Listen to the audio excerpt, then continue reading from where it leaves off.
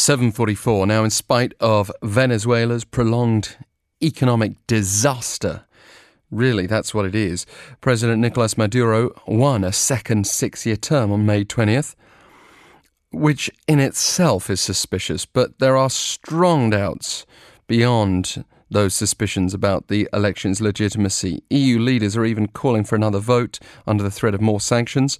And meanwhile, Colombia's presidential election on Sunday sets up a battle between two candidates who represent completely different ends of the political spectrum, and perhaps has also shown how little voters trust establishment politicians and the increasing polarization of politics in the country.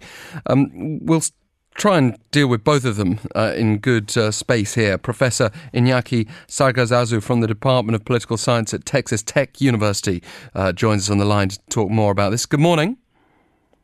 Good morning. Thank you for inviting me. Well, it's our pleasure. And, I mean, in Venezuela, Maduro's victory, it had seemed inevitable in advance, not because of his wide popularity, but because of the grip that he has on the country. Can you tell us more about how he won this election? Yeah, well, this election cannot be considered a traditional free and fair election as we've had in other places, or as we had Sunday in Colombia. The electoral authority, which is controlled by Maduro and his allies, called a snap election. It gave a very short time frame to organize the election, to do anything regarding all the procedures that are needed to be in place for an election to be held, with politicians of the opposition jailed or in exile, with main parties of the opposition barred from presenting candidates. So that's how Maduro managed to win this sham election, right? By forbidding anyone from running, by demobilizing the opposition, which divided itself between those who think that they have to vote and those who thought that they could not participate in what was already a sham called election in favor of Maduro. The pressure is mounting on him. I read in the last couple of hours on Bloomberg a panel of experts enlisted by the Organization of American States accusing the government in Venezuela under President Maduro of committing crimes against humanity, setting up a possible investigation by the International Criminal Court, reports of murder, arbitrary detention, rape. How serious could that become? Could that snowball into a major problem for President Maduro? It can become a very significant problem. On the one hand, that panel of experts that was convened by the OAS Secretary General Luis Almagro is presented this set of results where they suggest the possibility that indeed violation of human rights occurred in Venezuela during 2017. If a country that signs the Treaty of Rome, that belongs to the International Court, solicits, based on this evidence, that a procedure is started, then that would trigger automatically an opening of an investigation against the Maduro regime. This is very problematic, as experts say in Venezuela. What this will do most likely is that it will make it harder for any other people to repress as strongly right now. Members of the government, members of the armed forces might distance themselves from the repression that happened, and in the light of maybe new protests by the opposition, they might decide not to repress as hard, which could give momentum to the opposition to organize a new set of protests against the Maduro regime. That on top of the sanctions against politicians in the government could snowball into a breakup of their regime. So global pressure, including from Europe, could effectively break the camel's back here, because this is an economy that's already, it seemed like it already had collapsed. Can we say on the verge of collapse? What happens if no, the economy has collapsed. The economy is doing, it's terribly problematic. Inflation is rampant. We're in hyperinflation in things that we've never seen in Venezuela and that have been seen in very few countries in the world. Prices just skyrocket from one day to the next. without anything stopping them. And the economic measures of the Maduro government does just add fuel to the fire. So what really needs to happen now is that those international pressures, those internal pressures, those sanctions, together with the criminal investigations, hopefully will break up the regime, because up until now they have maintained a very strong grip on power. If that regime is broken up, though, what happens next? You've got these opposition leaders in exile or imprisoned, as you said before. Is there somebody or some people who can help rebuild that country? Well, I mean, the National Assembly, the Congress of Venezuela, is still the most identified legal and recognized entity in the country, right? It's still formed from the members that were elected in relatively fair and transparent elections in 2015, but they just haven't been able to do anything because of several roadblocks and persecutions by the Maduro regime. If the regime falls, you presume that the National Assembly would assume its role, would name a successor for the upcoming months, and hopefully new elections. Right, well, let's also shift our focus to Colombia. This is a particularly intriguing situation as well. You've got a one-time M19 Marxist rebel, apparently a fan of Hugo Chavez, speaking of Venezuela, up against a right-wing candidate. It's like a battle of two extremists in Colombia for a runoff election there after Sunday's vote. Yes, indeed. The center presented too many candidates, right?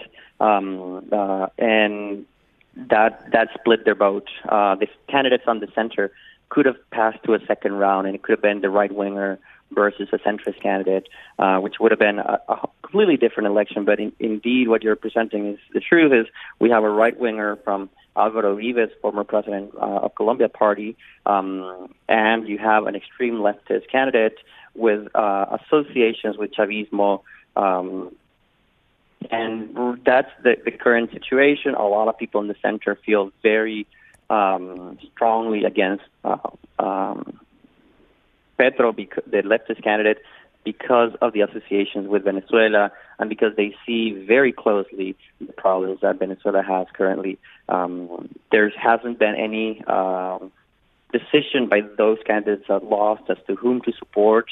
It would seem that both candidates are courting Sergio Fajardo, who was the centrist that came in third with almost it lost the runoff by like a 1% difference with the leftist Petro.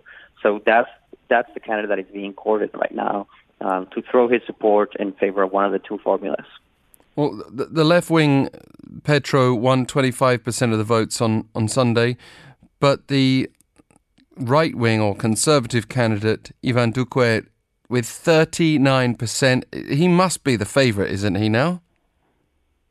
Yes, he is technically the favourite just because he came first. If people that voted for other options abstain from participating in the next round, Duque would win. But if Fajardo, who came in third with 23% of the vote, throws his support for Petro, then that would make it a 48% coalition, right? Right. So it really depends on what Fajardo does in the upcoming weeks, whether he decides to support Petro or support Duque, or just to stay away from the polarization and let his voters free of mind.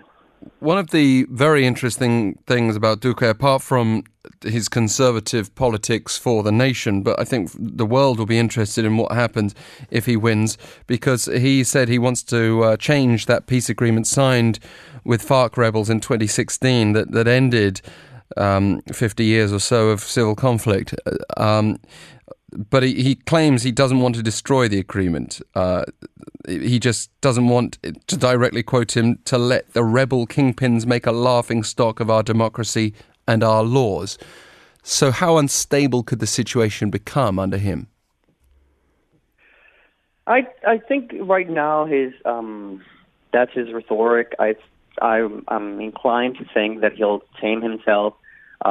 Most of the people, let's say, that supported the centrist options are in favor of the peace agreement, and they just want peace in the country. So what I've learned, Duque's changes are more in line of tweaking a few things of the transitional justice agreement and tweaking a few things of the political participation of the former guerrilla organizations in politics.